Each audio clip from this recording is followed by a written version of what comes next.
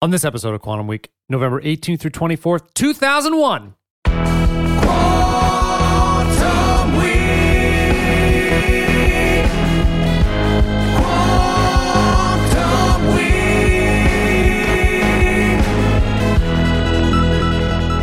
Welcome to Quantum Week. I'm Matt. I'm Chris. Quantum Week is a show in which Chris and I leap into a random week of a random year, and we talk about movies and music and headlines and stories. And today we are in November 2001. That's right.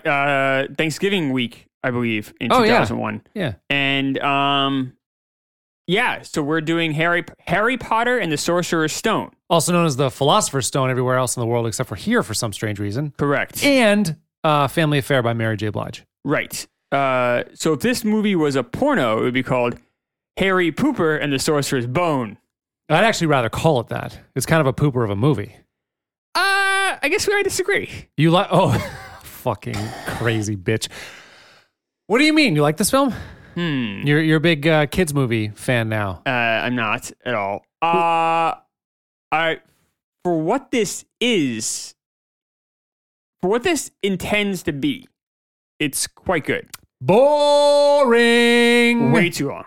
It is, yeah. 2.5 hours, a long time. It's like 240, which for a kids movie, but that's like wild for a kids movie. Wild. That's probably an really hour longer. Long. Yeah, that's bizarre.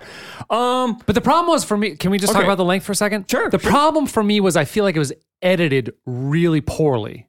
Like there were a lot of scenes where they were waiting for the kids to react. They would react, and then the scene would kind of like pause there for a few seconds, like. You're waiting for the kids who are watching this to react to the kids reacting. And I feel like you could have shaved off 10 minutes just by editing a little bit better. Just with that. Yeah, I think that's a kids movie thing. Is where it? I think like, sometimes they're waiting, like they want, the studios feel, rightly or wrongly, that children have a harder time kind of keeping up, whether it be the dialogue or the plot or reactions. Yeah, maybe. So you will see slower edits.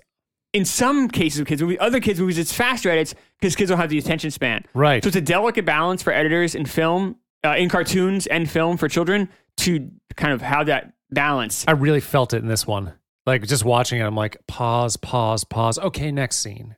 The other reason this might feel super long, too, besides the fact that it is super long, is that just the sweeping epic of the storytelling. So how this works is, if you've never seen a Harry Potter movie, I mean, whatever. I don't know. Where have you been? Yeah, I guess. 7 books. Like it should be people know what Harry Potter is. So how it works is basically it's like the school year, right? Yep. So, when you're in Christmas time, you're nowhere near the end of it. You know what I mean? Like you always know that you have so much more to go. Lines of demarcation. Just because strictly the nature of the storytelling motif, how it works. So that can make things feel long. When you're buckled up for a whole year, right? It can make it feel arduous. And this kind of does that. I think, so this movie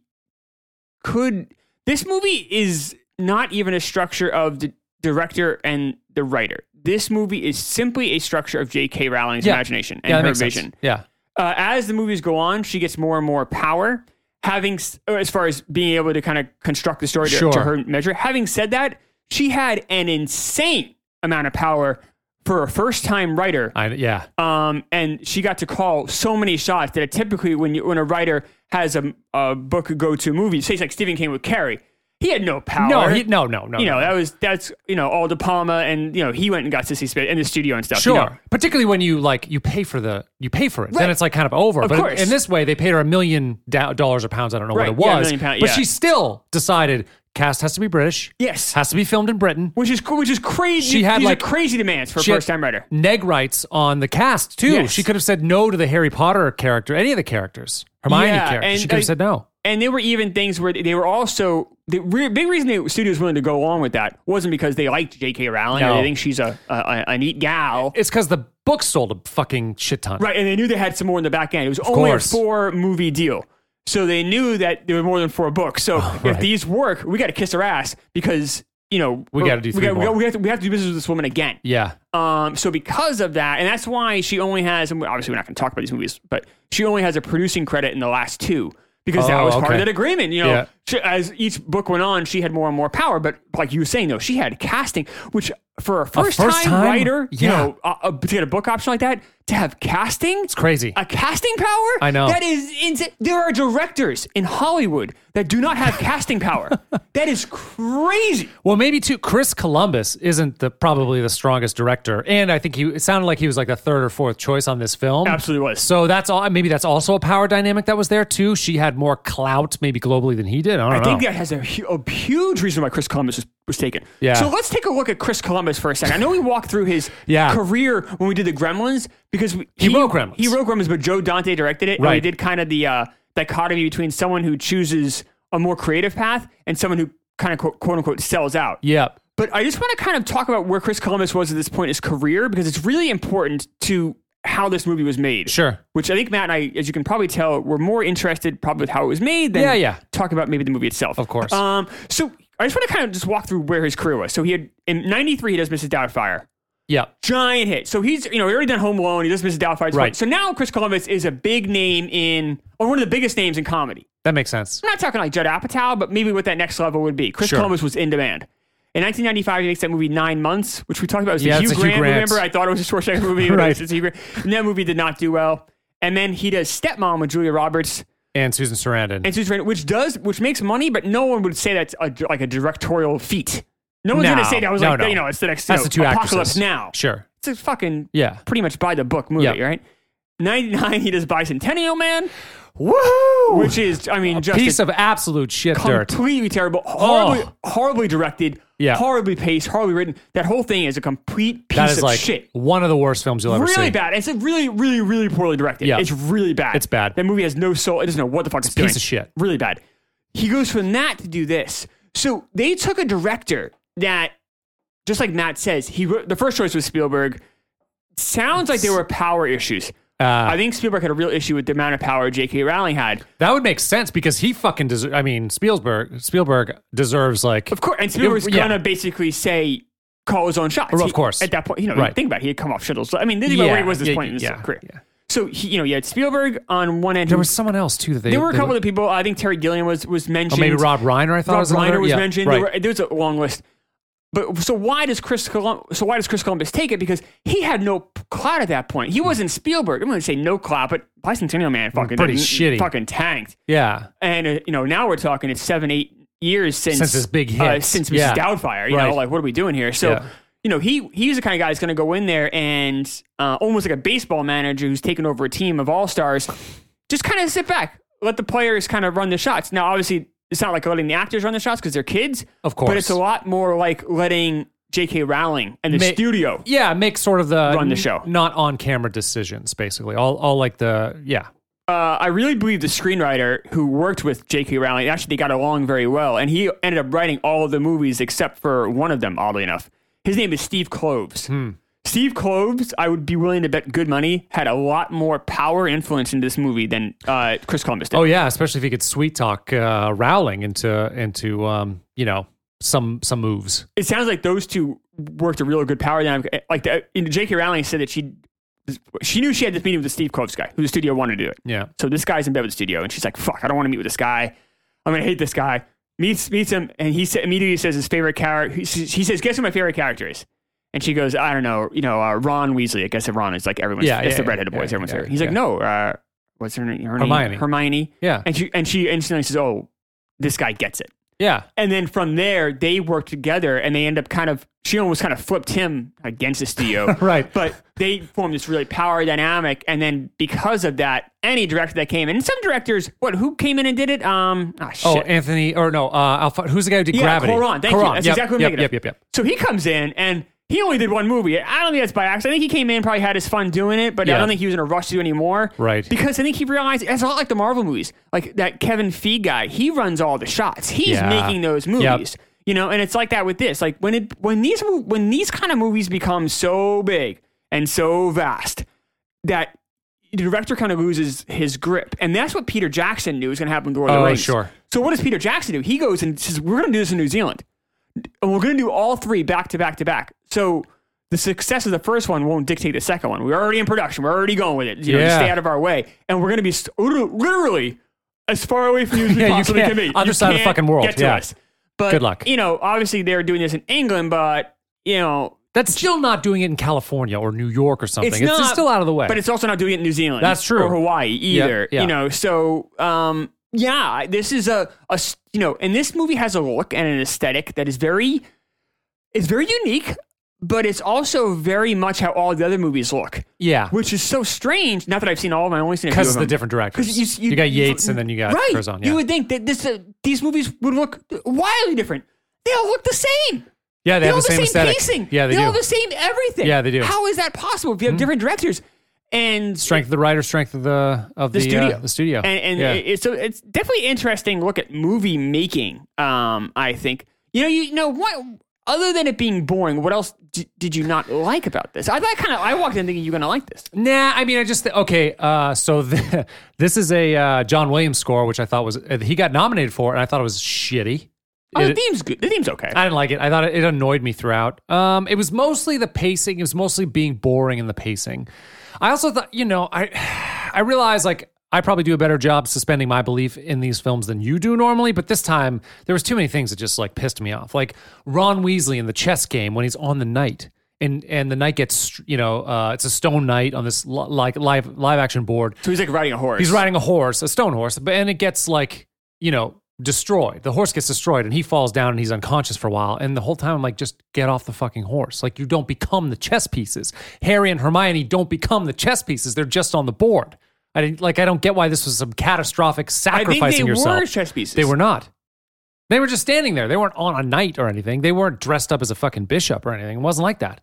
They weren't dressed up as pawns. He was the only one in a stone thing that the stone thing got destroyed. I assume those other two were pawns or rooks or something. Or he was they knight. were rooks, but their rooks had an aesthetic. He was a knight on top of the horse. Well, then he should be thankful. Then that's the only reason he survived. I know, but the way that the filmmaking or the way that they directed it was like this was this huge sacrifice that he made, and after the horse was beat or destroyed, like crumbled, he fell down on the ground and then he was unconscious. When it's just like dismount, bitch, and you wouldn't. But that type of stuff pisses me off. That didn't bother me. The other thing is Hagrid. Yeah. Like always saying the too much thing. Right. It's like, come on. Very no much one's like a that children's stupid. device. No one's that stupid. Yeah. Yeah. The lovable dummy. He's in that character's in a lot of kids' movies. Yeah. And it's just a way for kids to get information. He's a plot device. Yeah. Not a very good one because you're right. My I guess suspension of disbelief, I struck like, why is this school so fucking dangerous? That's the other thing too. Why are you allowing evil to infiltrate your fucking wizard castle? I don't get that. It's a school. Like, and yeah. You're right. And they allow all these. Yeah, on the third floor, don't go down there because you'll die. I mean, why would you do that? Why? Yeah. Fucking lock that shit off. I mean, I'm going to get, obviously you have to have some sort of adventure or else it doesn't make any sense. Right. There's no story there. But yeah, I really don't, that doesn't really make a lot of sense to me. So those things do bother me. On the flip side, Daniel Radcliffe's really good in this. He is good. The kids are good. They are. And actually they get better throughout the movies. Like they, as an ensemble, they definitely improve. They're quite good in this. They are good. And the other thing is the adults are good too. Yeah. You know my feelings of Maggie Smith. I could see, she could scowl at me for days and I would love it. I just fucking love her expressions. I love her. Were you hoping for more nudity from her in this? Or I'm not looking for any nudity from Maggie Smith. It's not that kind of love. It's just she's so endearing with her scowl. I love that. Also, who's the guy that who's the guy that played? Oh, Richard Harris. Yes. He was in Unforgiven. We saw him in. Yes. He's awesome. Yes. And he died after the second one, which is kind of sad. So he's quite good too. A lot of the adults are good. Oh, Alan Rickman, not good though. Not good. He's having fun. He's doing it up. Yeah, but he's just like so slow and like too droll. much. And yeah, I fucking hated him in this film, and I like him in general. Dead. I think the actors in this do a good. I mean, obviously they went and where they weren't spending a lot of money on. they spent $1 million. They gave Radcliffe $1 million. $1 million, which is bizarre. Yeah. That's a lot of money. Well, he had just done something. He did David Copperfield, and yeah. he was kind of famous in England. I for guess that. that's and they also needed to sweet talk. They must have known he was the guy. And he had the look. Because they had to sweet talk his parents too. Yeah. We're like, no, we're not doing this. No, we're not doing this. You got to, they had to promise that they were going to protect him from the paparazzi and allow him to have like kind of a normal life. Right. Don't know how normal of a life he actually had, but that's probably why they could really sweet talk. He seems like he has his shit together. Yeah. You never stays see, out of that could have gone bad. It could have gone real bad. But that casting choice sounds like it got one of the producers fired. I saw. It was because Chris Columbus wanted to put so much pressure on the family to let Ratcliffe's family to get it done that it ended up like I think one of the producers left was like, I'm not doing this and bailed. I can't remember the woman's name. I wonder how she's doing now. Homeless because this was a very successful so series. Especially your producing credit, you can usually stick around. Right. These movies made, by the way, like $6 or $7 billion. $7 billion. It cost $1 billion. If you add them all, it cost about $1 billion to make them, and they made $6 billion dollars in profit. Fucking Which insanity. is absolutely nuts. And then you factor in, merchandising and everything else. It's absolutely insane. Yeah. So you think about the whole thing. The books, she owns the movies. She owns a huge chunk of that. She's a billionaire. Yeah. But she's a billionaire just from writing, I think. Yes. So something like that. Yeah. It's insane how much money she has. Yeah. So you think, right, books and merchandise and fucking movies and everything. Just it's crazy. I don't really want to get into it. We probably should always mention it. Her situation. She's become kind of this villain because she hates trans people or something. She doesn't though, and she's not a villain to me. Okay. I think she's cool. She is wrongfully construed as a hater of trans. It is weird though. Her latest book though, I guess, has like men dressed up like women and they murder people. That's kind of strange. Yeah, but it's not. That's a plot device. I know, but it's weird though with all of the shit. Like it's almost like someone who's being labeled an arsonist to write a book about people setting fires. It's kind of strange. Yeah, it could be. And maybe she does. I don't know what her situation is. I don't know. I don't think it's really relevant to this topic because there aren't trans people in this book. Yeah. Or this movie, and we're also talking about the movie. And I don't see how it's like hyper relevant to what it's not. Probably need to be brought up, I guess, because it's topical, but yeah. I don't really. I've read her statements on the issue, and I don't see her being unreasonable at all. Maybe that's a controversial take, but I don't think she's anti-trans at all. I think it is a controversial take. I think most reasonable people don't think that she hates trans people. Seems pretty clear that she doesn't. Yeah. That's gonna get us in trouble. Have you looked into it at all? I have a little bit. I'm not a Harry Potter fan at all. I think a lot of the Harry Potter I never read the books. Like the Harry Potter fandom, I like to make fun of and mock. I think people get like too into it, and it's kind of like lose a parade a little bit, and it's also just not for me, and it's just honestly just kind of fun for me to kind of shit on. Having said that, these books I have never read a page of the books, but the story from I've seen a couple of the movies and my understanding of it. It's not a bad thing for kids to like. No. It's fucking weird wizards and shit. I think it's fine people like I think the people who are obsessed about them, that's who I'm talking about mocking. Like these people who are like dressing up as. Or just these like weirdos that are just really into Harry Potter stuff. It's kind of funny. It's because a lot of adults would read it, which seems weird. I mean, they're kids' books. That's weird. Any adult who's into this is fucked up. Yeah. I mean, I had a girlfriend who read this when she was in her 20s, and it was kind of like, That's weird to me. Yeah, it's kind of like, how bright are you? Yeah, I can't imagine it's I'm sure there are a lot of people who have now. Here we are. We're getting in trouble again with our audience in our 20s who've read these books. I think if you read it when you were a kid and you have some sort of nostalgia for it, I guess that kind of makes sense. So these came out when Matt and I were both Yeah, I was like 23. 22, 23. The books came out. Yeah, late teens. We would never have read these. Would not have been on our radar. No, I didn't really know. We wouldn't have. I didn't know it until the movies, I think. Yeah, that was my first real thought. I guess mine too, I guess. And I never actually saw the movies until much later. I think actually when said girlfriend were reading the book, she wanted to see the film, so I did. I watched the first one like a couple years after it came out to see what the hype was about. Yeah. And I'm like, this is fine. I don't know. And I feel kind of this way now. I'm like, this isn't so bad. It's fine. It's. I watched them all. I actually think it gets... watched them all? I have. I've watched all. I think it's 8 films. Because this girlfriend or on your own? Multiple people I've did, but you also really want to see what happened to Harry and the gang. I kind of liked it. Yeah, I kind of to know what was going on with them. You just said you didn't like this movie. You watched all these fucking movies. They get darker. They get dark. I'm sure it's pitch black. Nah, but the cool thing is that does happen. Like if you think about one scene that I really did like in this film is when you see Voldemort sucking the fucking blood from the unicorn. That's a creepy ass scene. Why have the kids in the forest at all? It's so dangerous. I didn't understand that either. That seems like a stupid move. And why is Malfoy with them? He's like the outcast. Yeah, I actually thought that whole scene should have been cut. Yeah, I thought it was really creepy. I thought it made the movie too long. The movie the series gets creepy. It doesn't get creepy. Have you seen? Oh, you've seen them all. I've seen a couple of them. And okay, it's like that's not creepy. I mean, creepy is The Exorcist. This is like a tiny bit more scary than this one, which wasn't that scary. No, it wasn't that scary. I just think it gets darker and creepier. It's just not a typical kids thing where it's like it's a lot of sunlight and fucking moonbeams and shit. It's not like that. It gets darker. One thing I do like about this movie is J.K. Rowling, as much as whatever she hates trans people or whatever she's got going on with her, she is wildly creative. Like Very creative. This world that she created, though, there is a lot of like, wow, that person. There's a lot of depth to it. There's a lot going on here. And it's this person, that's pretty cool. Like everything from like the mirror that makes you see what you want to see to staircases that move on their own to like a wand shop, and then you take in a train, like your buddy owls, your owl buddy. Even like the lingo, like muggles, like even I know what that means. Muggles, like us, like we're muggles, right? Because we're not wizards or something like that. Yeah. That's what it means, right? Yep. All right, great. But the fact that I hate this shit and I kind of know what that is. And like I've never read a page of it. That just shows you the power of what she's written and how like it's totally infiltrated pop culture. True. So this was nominated for 3 Academy Awards. Score, I said, costume design and art direction. Art direction, correct. Yeah, Didn't win any of them. Yeah. Which is fine. It's fine. This movie does look very impressive, and it looks very. I said it before, but it does. You feel like you're in a unique world. True. And to the studio's credit, every time you watch another one of these movies, you do kind of feel like you're re-entering the same world again, which is smart. And they did a good job with that. They kept that continuity and that consistency throughout the series, which is a credit. That's not easy to do. No, it's not. Do you? How do you feel about Ebert giving it 4 fucking stars though? Yeah, Fuck that guy.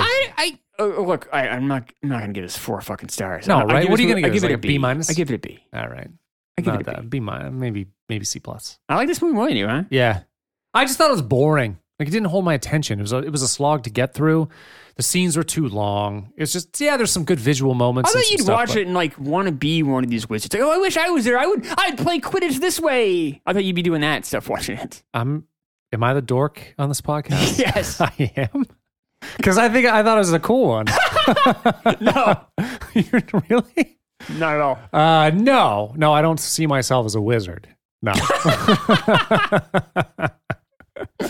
I see you as a wizard. Oh, thanks. No, but was there any like wizard elements that annoyed you or whatever? Not really. You just thought it was boring. No, I mean the magic doesn't get it because the kids can't really do magic at this time. It gets more in depth. Oh, you like when they really get their magic when they really shut up.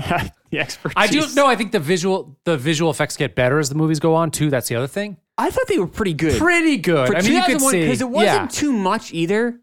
Yeah, there was the Quidditch game where you see him riding. The first time he rides a broomstick, that's a little weird, and I thought it was pretty good. Some other weird stuff For 2001, especially when CGI was kind of they were really, some movies are just awful. You can't even watch them. They do a pretty, and they spent a lot of money on this movie, so they did try to do it the best they could. I think this was like 125 million, which is quite a bit for a first movie of a series like this. I think the special effects were pretty. I know obviously get better because they're not bad. Simply just innovation, but because this is a 10-year span between this one and the last one, right. so I mean obviously it gets better. But I actually thought the effects were pretty good. They weren't perfect, but they weren't bad. Yeah, at no, all. they're not bad. Not bad. I expected worse. Actually, I'm like, this could be kind of clunky, but it really wasn't. No, it got better though. I thought. Yeah. This movie hates fat people, huh? Because there are no chubby people? No, the family. Harry's like uncle and aunt. They sucked. Yeah, but like they shit on him for being like. There's a lot of like Were there fat jokes? Yeah, I'm surprised there isn't more. They even put a pig's tail on the fat boy. Oh, that's right, they did. Yeah. Yeah. Well, he was a little porker, wasn't he? I guess. I don't know. It was interesting. What a shitty family because they were actually like blood family. They were that was an aunt, uncle, and cousin. Can you imagine like the aunt, her sister died. I know. And she was still angry at the sister or something. It was very, very strange. Living in this little like hovel underneath the stairs. That's bullshit. That's like child abuse. That showed you some real anger that like J.K. Rowling has. Oh, maybe. Because she's like a mom on welfare when she wrote this, something like that. That's right. And you can see like she has some real anger for certain segments of society. Yeah. It's like, oh, that's not subtle. And now she is there. Now she's a billionaire. Well, different. I mean, I think it's different than like, I think she was mocking suburbia. Probably. Middle class. Yeah, that looked like that's what that was. She was searching on that, yeah. But that's what England all is. That's England. Isn't it? I guess. I don't know. I've never been. I don't know. Many times. No, just once.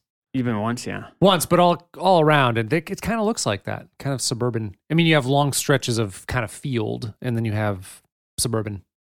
It kind of looks like all these same houses in a nice little cul-de-sac or something. Fascinating. I know you love it. Is there anything else we want to talk about Harry Potter? Is there anything else you got on it? No. Let's get it crunk on, have fun on up in this dancery. We got y'all open now. That's the song. Yeah. My first question is, what is a crunk? You're asking the wrong guy. Let's get it crunk. You're the cool guy in this podcast, don't you know? That's true. You're the wizard. Let's get it crunk. I'm not a wizard. We gonna have fun up in this dancery. We got you open. Now you're floating.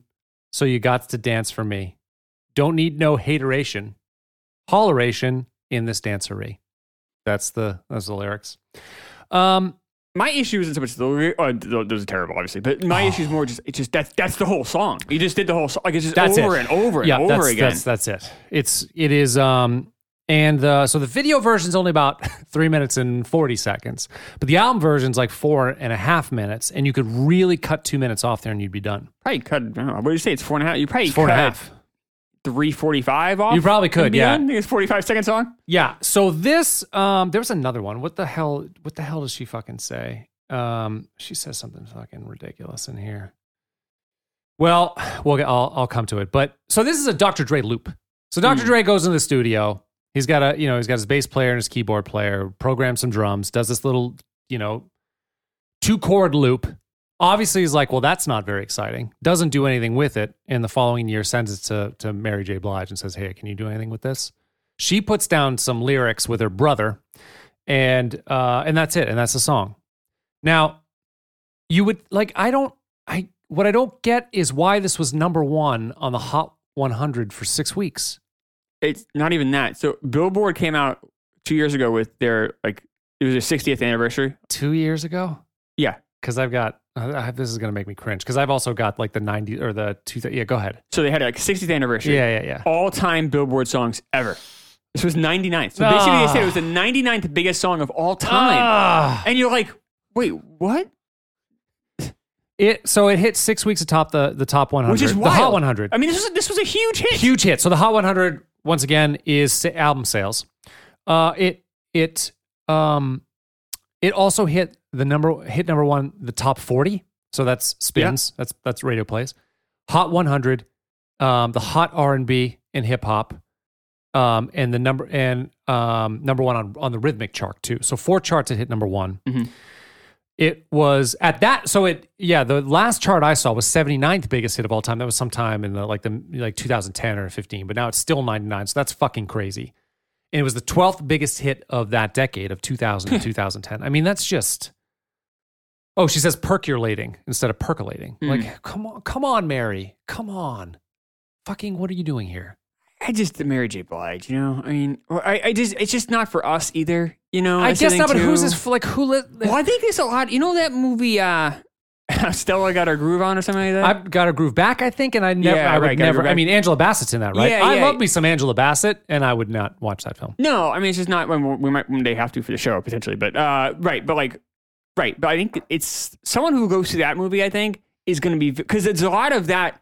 I was trying to read up on Mary J. Blige because I just know nothing about her. No, me neither. And a lot of that was like, oh, she's got her groove. She's going to help you get your groove back. Like getting the groove back was apparently very important to people who enjoy Mary J. Blige songs. I don't know what a groove is, why you need to get it back. Why you lost in the first place? What happened? Hopefully it's good. Or it's good you got it back. But I think it's just for it's for an entirely different demographic than us. I guess so, yeah. I know that her first album was when she was like 20 years old or 21 years old. See, I feel like Mary J. Blige was there for a long time in my in my youth, right? Was she there for you? Not there for me personally. It was just like she was kind of around on the radio and stuff. So I just remember her forever. So she seemed, thought at this time maybe she was old. She wasn't. She was only like 30 at this time, but she'd already kind of had a hard life, a lot of drugs, alcohol, sounds like some abusive relationships. And so maybe that's like, this is the first album kind of getting my groove, like getting my head on straight. Okay. And removing myself from those kind of abusive situations. Maybe that's what that means. Do you know any men that like Mary J. Blige? I mean, we should do a poll. I've never heard of any man saying that to me. You think this is a big ladies song? Oh, like empowerment song? I don't know if this song in particular, but like her as like a musical artist, she appeals to only women. Like, yeah, you're probably right. Almost to like ridiculous. Yeah, no crossover. Probably like similar to. I'm trying to think like who. Like, I don't know that many women that who like Rush. 9 Inch Nails. Or 9 Inch Nails. Yeah. But like a lot of guys do. But like, that's just not stuff a lot of women are going to be like into. And I get it. It's aggressive and stuff. And like, it's not, But on the flip side, like something like Mary J. Blige is just not appealing at all to men. No. But for some reason, women seem to like it. And maybe, I don't know. I mean, I guess. I mean, she's sold 50 million records in her career, which is pretty impressive. Huge success. Yeah. And I went through some of her other hits. I And didn't really remember them. Honestly, I didn't really recognize most No. of them. A couple I did. This one was the most recognizable to me. Definitely heard this one. But the other ones I didn't even really know. And I'm like, oh, this is like a whole genre of music that I'm just like not familiar with. It's not for me. I don't like it. But like whatever, I guess. I mean, it's kind of hard to like critique it because it's just not for us. Well, It's so not in our wheelhouse. no, it's not. The other issue, though, is she doesn't have a very good voice. For like someone who's sold as many records as she has. And like an she's- R&B artist, you think, exactly, like a real strong voice. Yeah. She just doesn't. No. Never has. I was going back through her old discography today too, and I was listening to it, and not a lot there. Not like her contemporaries, No. at all. Whitney or Mariah. Whitney was very like famous at the same time, until her So is death. Mariah Carey. So is Mariah Carey. Yeah, they both have way better instruments than Mary J. Blige does. I don't understand her popularity. I don't get it. It makes no sense The to other me. thing, remember who's the Soul Patrol guy we mentioned before? Oh, I yeah, can't so remember. we just call him Soul Patrol. We'll Man. just I call him forget. Soul Patrol. Yeah. I mean, I think it's like a similar song where there's not much to it. It's not bad. Like it's an okay song, but there's not much to it. It's very repetitive, and you'd think you'd hear it a couple times and then it'd be gone. And that song, that Soul Patrol song, guy saw like only spent 1 week on the it was the Hot 100 fastest and fastest drop-off one off ever. the Billboard. This is like that kind of song for me. But this is the opposite success-wise. I know it was forever. It was forever. So I don't get it. I don't understand like the drive. I mean, there's no even so. Dre's like, Mary, you really got to put a bridge on this thing. Like it's too repetitive. You need to put a bridge on this thing. And bridge is usually like a departure in the song, right? And here's the bridge she came up with.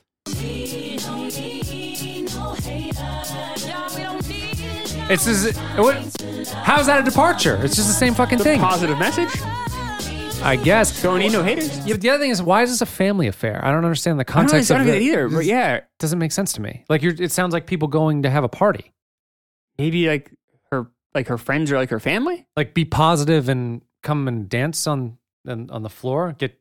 Let's get it crunk. I always thought crunk meant like, I don't know, maybe I thought it was like getting like I thought it was like high or like stoned or something. like really fucked up on drugs. Yeah. But she was departing from that, I thought. So I don't. I feel like this is like the most like the whitest or whatever we've ever sounded on a show. It might be. It might be, but I don't understand the song. But this is just so removed from us, which is strange because usually like something that's number one for that long is going to appeal to a mass audience. So it's pretty understandable right. for everybody. Yeah, because It's it like, hit all those charts. yeah, and you're like, all right, well, it might not be for me, or we might mock it and stuff, but we can kind of understand. This, I hear Mary J. Blige talking. I'm like, I don't get it. Like, I don't get who. I don't get it. I don't get like any. Like, okay, like Boyz II Men, right? They're singing. We both don't like Boyz II Men. No. Okay, but Boyz II Men are romancing women through song. Yeah, so you can understand it. Which I don't like this. I don't really understand why women feel that way, but we all can admit that some women enjoy getting romanced by a song. They do. Therefore, that song succeeds. Right. Okay, that mathematical equation works. Yeah. Who is this for? I don't get who it's Like, for what either. is this even doing? It doesn't even feel like a very positive message. So it's not uplifting. Well, it's no not, haters. We like that. Kind of, but all right. So a couple. You're a hater. I'm not.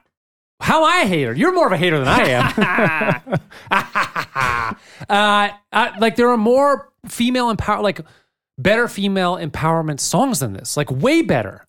I'm thinking like Christina Aguilera songs or whatever that are just Yeah, they were pretty popular this time or too. Beyonce songs that Right. are like way more female empowerment. And this isn't. This is just kind of slow and plodding and doesn't change much. And the lyrics are nothing. And She got nominated for an Oscar. well, have you seen Mudbound? I haven't. But I want to. It's a on Netflix Netflix. movie. I didn't see it. No. Yeah, she is good. I watched this. I don't know if you would be into this, but the Umbrella. Yeah, I might. I don't want Academy. to say it, but I know it's gotten good stuff. But she's in that too, and she's good. She's right? Cha-Cha. She's great. Yeah, she plays a great character. in there. She's a very good actress. She's badass. Yeah, I think she is a very good maybe actress. some just like talent thing she has with the music just doesn't connect. Or we just Yeah. can't. It doesn't work for us. But she's obviously she's obviously talented. Yeah, it's not like she can't sing. She just doesn't have a very powerful. She's got strong like voice. longevity. She's Yeah. a good actress, or maybe even a great actress. Like she's got stuff going on. I just doesn't. I'm not trying to. I don't hate this. No, I don't understand it. I just don't get it. I don't get it because there are other. We'll do that in a second. But why don't you want to watch Umbrella Academy? It's very good. It's like the superhero thing with kids. Kind of, but it's a little. It's kind of like it's a bizarro take on it, just like The Boys is. Have you watched that? The Boys? Yeah, The Boys on Amazon. I don't want to watch these superheroes. Watch The fucking Boys. It's good. badass. I'm good. I'll pass on watching Boys. Thanks. The Boys. I don't want to see this. I don't want to see Boys. It's The Boys. It's not Boys. What the fuck are you talking about? I'm good. I don't know. It doesn't sound very. Why appealing. won't you watch that? Why won't you watch it? Have you? You don't even know anything about it. It's really good. The first season's really good. The second season's okay. Okay, yeah, we can have this conversation. I don't watch a ton of like shows. Yeah. Like I don't binge shows typically because like I usually watch one, like let it settle. Like, that's just how I just take in media, you know. So I'm more of a movie guy, and I'm watching Cobra Kai now, so I'm kind of enjoying that. I'm kind of binge. Every once in a while, I watch like 2 or 3 episodes in the same night, and that's kind of crazy for me. Yeah. But I'm enjoying that. But to just like walk into like a streaming show that I have no connection to, like something like that, it's not something I typically do. And if it is, it's not going to be like about superheroes. Like I just don't care. I don't like watching movies about kids or watching shows about kids. Like I'm not interested in children. The Boys but Umbrella Academy is though, right? No, they're adults. They're all adults? Yeah, they're all adults. Yeah. Okay. I mean, you see flashbacks to when they're kids, but they're adults. Yeah. Yeah, the whole thing's about adults. And they used to be superheroes, but I know there's a twist too as well. I'm just good. I'm good. Whatever. And What's The Boys about? The Boys, it's just if superheroes do not have your best interest in mind. Oh, so like kind of the Hancock kind of thing, but but these guys, like they're fucking evil, like sociopaths. Oh, so it's like bad guy superheroes. Yeah, but they put their face forward is that they're trying to save you, but they're not. They're like they're sociopaths. Yeah. It's good. What's that on? That's on Amazon. Maybe I get it. Check out The Boys. Check out the first season. It's good. Watch some Boys. Back to Cha Cha. So this is like this just 2-chord repetitive song, and like we've talked about before, it is possible to do like repetitive songs in a cool way. Kind of the same vibe. So different lyrics though. Oh, totally different so it's lyrics. I do not put this in the same plane. It's very similar, I think.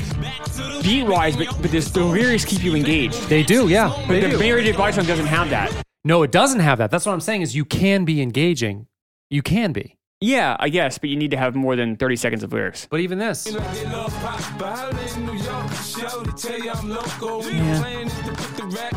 this song I love bores the me after a song. while. I fucking love it. I could listen to this forever. It's better than the Mary J. Blige song. Way better. But it's the same thing. It's a very like simple, repetitive, loop. The loop is, I agree, but the lyrics are so... The problem with this one is not only is the loop repetitive, but she just sings the same words over and over again. Yeah. All about crunks. Yeah, whatever it's about. It's the same 30-second loop over and over, verbally as well as, beat-wise. Yeah. And I don't understand. I don't understand it either. Maybe someone else can tell us. But that's all I have for Mary J. Blige. It's like the Groundhog Day of songs. It's the same thing over and over and over again. Say, all right, move on. Let's go. Why do people... I don't get why people like it. I don't get why it stayed atop the charts. I don't get why people bought it. Why would you ever buy it? You hear it once, you understand it. You can sing it in your head over and over. I don't know. Why do you need to have Mary J. Blige singing it for you? Why do you need to pump that on your fucking radio? You don't have to do that. It just hear it once. You heard goes it around your head. Yeah. I don't know. I don't get it. I don't get it either. Like, maybe it's just because it's easy to... Most people can't sing and it's just easy to kind of hum along to. No, people sing in their car. I mean, I'm not a great singer, but I sing in my car. I have fun with it, and that's not it. Can you sing for me now? Sing a little Mary J. Blige? I can do that. I don't practice Santeria. I ain't got no crystal ball. Come on, it's not bad. No, that is great. Thank you. That's very good. I appreciate that you did that. Most people would have not. I don't give a shit. You don't give a shit. I'm not like you. I don't sit around singing, watching Boys. The Boys. I got stuff going on. You got stuff going on. I still think it was a good. Jobless, and you've got stuff going on. I am a very busy man. Busy. I'm thinking about doing. We can over this a little bit. Yeah. So this is a very organized show. Who cares? This is when we submit for the Marconi. Fuck Mary J. Blige. No, that's not her fault. She's fine. No, she's fine. I guess. She's fine. No, I'm thinking about doing a blog. The kids do blogs nowadays, right? No, but you might.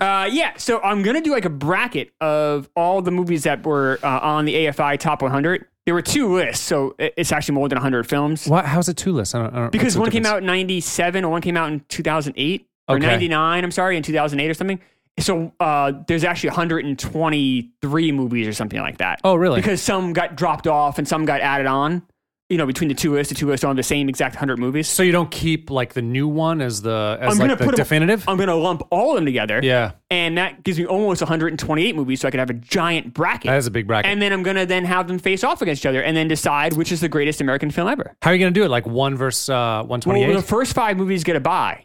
So like Citizen Kane will automatically move to the next round because I don't have 128 movies. Right. But the number 6 movie would then face off against the number 120. I'm sorry, the number 123 movie. Okay. And then from there. So, I think the first matchup is going to be the 64 versus 65. So it's Forrest Gump versus Duck Soup by the Marx Brothers.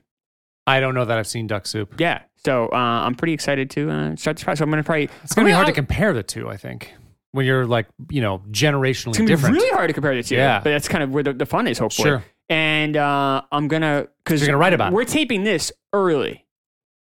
I mean, it's late at night. It's 9:30 at night. We never do it this late. But that's why I'm a little punchy. We're kind of like bunching these together because you're going to be away I'll be next away week. next week. Right. So I have nothing to do next week. So you're going to do So when you hear this, you're in the middle of me in a week of nothing to do. So I'm going to create this blog. I'm going to go on and design it, I guess, with the tools or whatnot. With the tools? You mean WordPress? Is that what you're going to use? Yeah, some Who's going to do that for you? I'll figure it out. I'm going to do it my own. Oh, really? This is going to be. I got time to do this. Yeah, it's going to look so awesome. I'm going to do this. I'm going to try to do this. Now it's going to look awesome. and I'm going to write like little essays about each of the matchups, like like little I don't know, say 500 word essays about the matchups and stuff. And cool. Yeah, and then do one every week or so, maybe if I have time, because I'll have to watch 2 movies at the matchup. Jesus, yeah. So maybe every week, every 2 weeks, I'll do an update, and I'll it'd be a fun little project, I think, right? That's going to take you a long time to do that, right? Yeah, because it'd be 127 matchups, right? Jesus Christ, yeah. Right. So yeah, they'd be pretty fun to compare. And there's some movies in the list that I've never seen. Which will be good to go back. Something like Duck Soup I haven't seen since I was in high school. Like I should go back and visit that. And some movies I haven't seen at all. So I'm like, this is a great excuse to watch some. We never talk about classic films here. Yeah, we'll never get there because just the structure of our show. So I'm like, this gives me a chance to go back. And the AFI list is heavily tilted toward older movies. It's very biased toward recent movies. So it's almost like a perfect thing for me to do because it runs. You're not going to cross over a lot to almost everything we do in this show. Do we need to get an older co-host, like a 75-year-old guy or something, so we can get into like the 60s? No, I agree. Because we do Mike, because I'm the youngest, so we still do it. We'd still be fucked. Yeah, right. So yes, I'm gonna do that one. I think it's a good idea. This week. That's fun, right? I think so. Yeah. I'll read it. Good. But are you going to be lonely this? I'll call you. We'll talk this week. That's okay. You do. You used to like our chats. But now I'm an old hat. Yeah. You got your boys. The boys! Jesus Christ. All right, you want to talk about where I was at? Yes, we're in November of 2001. Yeah, exactly. So this was like the first. So I'm kind of in the middle still of my first sick phase. I'm like fucked up for a year, which we don't have to talk about that. I think we've talked about that before a bit. But that a little bit, but talk about this phase, I guess. So. Well, yeah. So, that started over the summer, and we'll get to that in more detail. But I'm still kind of fucked up. That it was a year tough part of my life. Couldn't breathe. Lost a lot of weight. Like couldn't eat. All sorts of shit. But I get like my first real job at this time. Before this time, I did like retail. I was like a busboy at a restaurant, or I delivered pizza. Like when did you graduate college? Then I graduated in 2000? It was actually 2001. I did an extra semester afterwards. I couldn't keep it. This is ridiculous. But as a music major, I had to take more classes than anybody else in the fucking school. It's ridiculous. But I'd have to take 7 classes a semester because you have to take all these instrument classes and all sorts of shit. But you'd get all these like 1 credit for all these classes that would last, as long as there's 4 credit classes for everybody else. Mm-hmm. So I couldn't keep up. And I was an RA and I was trying to work too. So I was like, fuck this. So it took me an extra semester. So I didn't end up graduating until 2001. Okay. So this year? But it was in the, let's see, maybe it was a spring. Yeah, it was in the spring. Okay. Right. But I was only doing like retail jobs and shit. So before this, I was at Gary's Beverages in Portsmouth, and Gary still owned it, which was crazy, ridiculous place to work. But then I painted some houses, but I got hired working at my first doctor's office. Oh, yes, okay. Dr. Matt. And it was very interesting because it was a group interview. I'd never experienced anything like it. There was like 15 of us in a circle, and that's how they kind of called the herd. They sort of called everybody in and just saw how they were. But I was the only dude And so, but actually that gave me such an advantage because you're always going to be, if you're the only of Straight. something, you're going to Yes, get of course. remembered, right? So, as long as I was personable and seemed intelligent or whatever, I liked my chances against most other people. And I ended up winning that job. And when the doctors were looking, it was a chiropractic office actually, and they were looking for 2 people at the same time, a front desk person and like a tech. They wanted me to do take X-rays and do What like made scans you even and all like sorts of want shit. to apply I just here? saw, it was in like You're just like, hey, I just need a job. It was either in the paper or Craigslist or something. I can't remember the time, and I needed a job. Yeah, I was done. This in the summer, I painted houses, and that was a tough. Like I said, I was sick. I wasn't doing. So there were weeks at a time, kind of when I wasn't doing much, and I needed something that was stable and was going to pay. So you just basically go to Anything. anything. Yeah, You're like, I'm anything. just gonna try anything and just like see what. Yeah. yeah. And a doctor's office seemed like a pretty, Okay. compared to like fucking, painting houses or something Right. outside, seemed like a pretty easy thing. Okay. So I ended up getting hired along with this other woman who's going to be the front desk person, but she quit like a week after. So I ended up like running the front desk. There's just 3 of us in this office. And like I learned I basically learned everything about the office. I learned like all the front desk stuff, kind of like the office flow, the pay stuff, the insurance stuff, paying bills, all those things, the accounting things, all that stuff. And then they hired a new front desk person. And then I went and did like all the back office stuff. So I was doing all the new patient, entries or whatever. I was doing doing all these scans and like I said, X-rays. I was drawing on films, sort of assessing them. I just kind of got the feel of everything in the office. And I ended up working there for 3 years. And this was such it was very transformative for me because it was like my first real job and I did an awesome job. They loved me there. I learned everything about that office and I gained so much confidence Right. for working that. And they taught me a lot in terms of how do you deal with money and like they had a lot of like self-improvement and how do you I was like exercising a lot, just kind of improving in many different ways and gaining a lot of confidence, which was directly the reason why I was able to get a job when I later then moved to California and started a kind of a different career. I was in the mortgage industry for a while before I left. Right.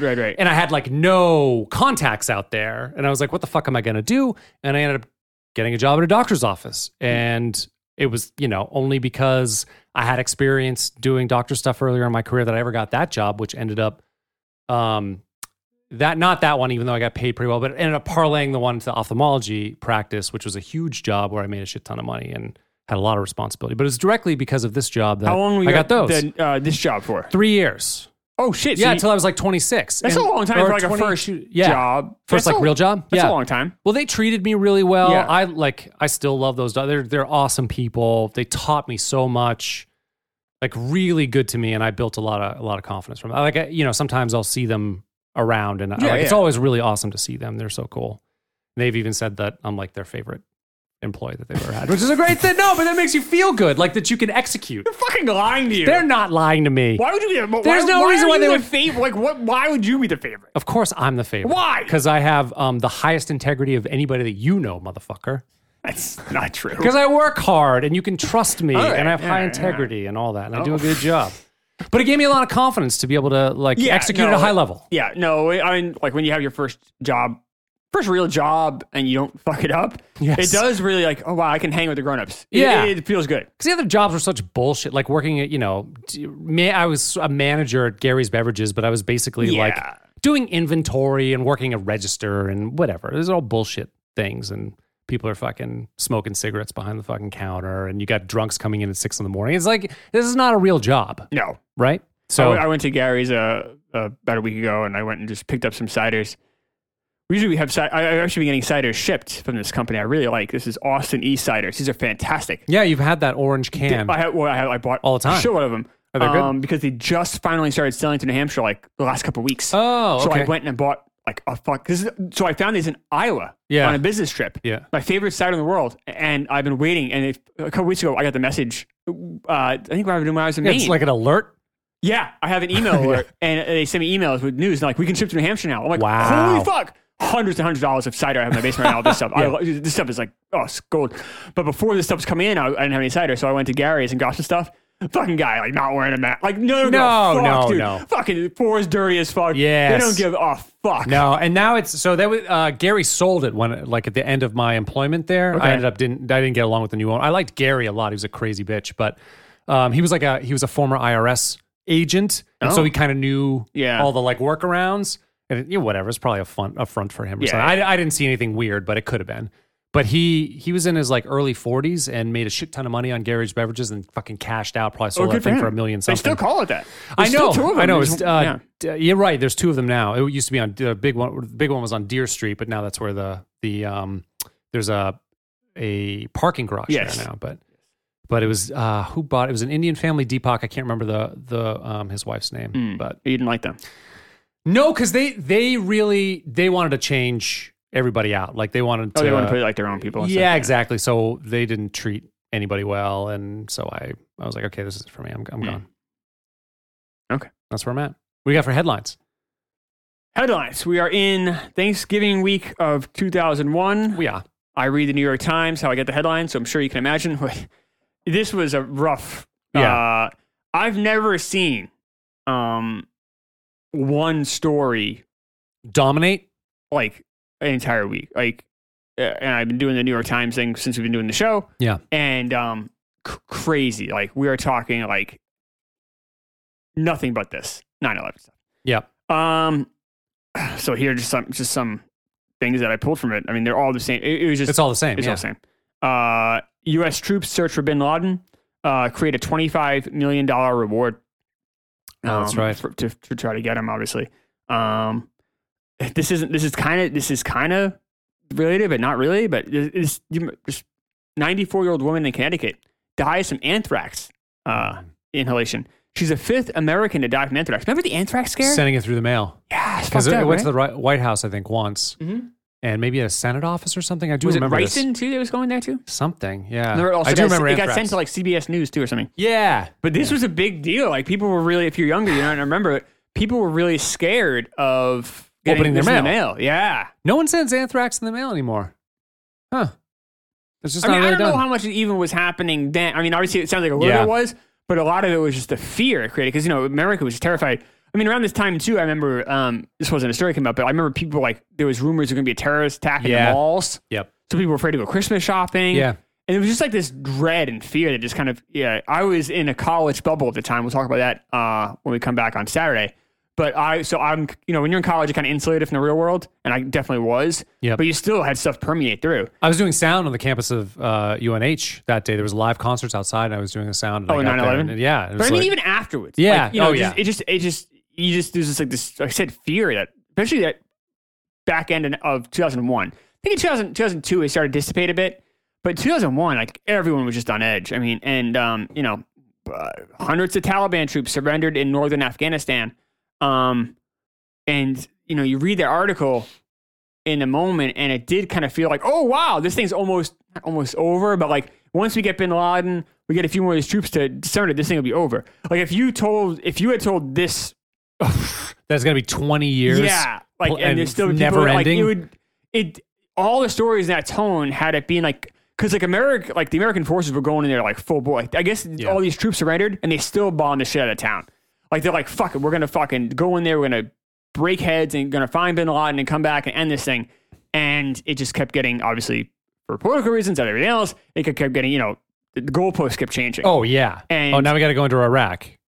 Yeah, but like the tone though, in that reading those articles that were written in November, let's say 22nd of 2001, it's a very different feel. Yeah. And it's really interesting. It was really sad because like a lot of the articles are about how like people were like didn't have a place to work anymore. Well, and they were still finding bodies. Still finding bodies, Trying but, to like, but it was find, just, like, I think the fires were still under the wreckage. Yeah, like people like couldn't get to like their neighborhoods and people couldn't get to like where they used to work. And they're like, people are like, well, where am I gonna I can't get to my office. I own a company. Yes, everyone in my company survived. Thank God, we're fine. But we were, say, the next block down from the Trade Center, but we can't get in there anymore, or our building's been destroyed. What do I do? And there were like articles like that, or it's just like, but every front page had nothing, wall to wall, the entire week of 9/11 stuff. It was just like, and that's what it was at the time too. That's what it was. There's But a rise of Giuliani too, which is really funny if you like kind of in retrospect, because he's He's kind of a parody. He's kind of a cartoon right. now.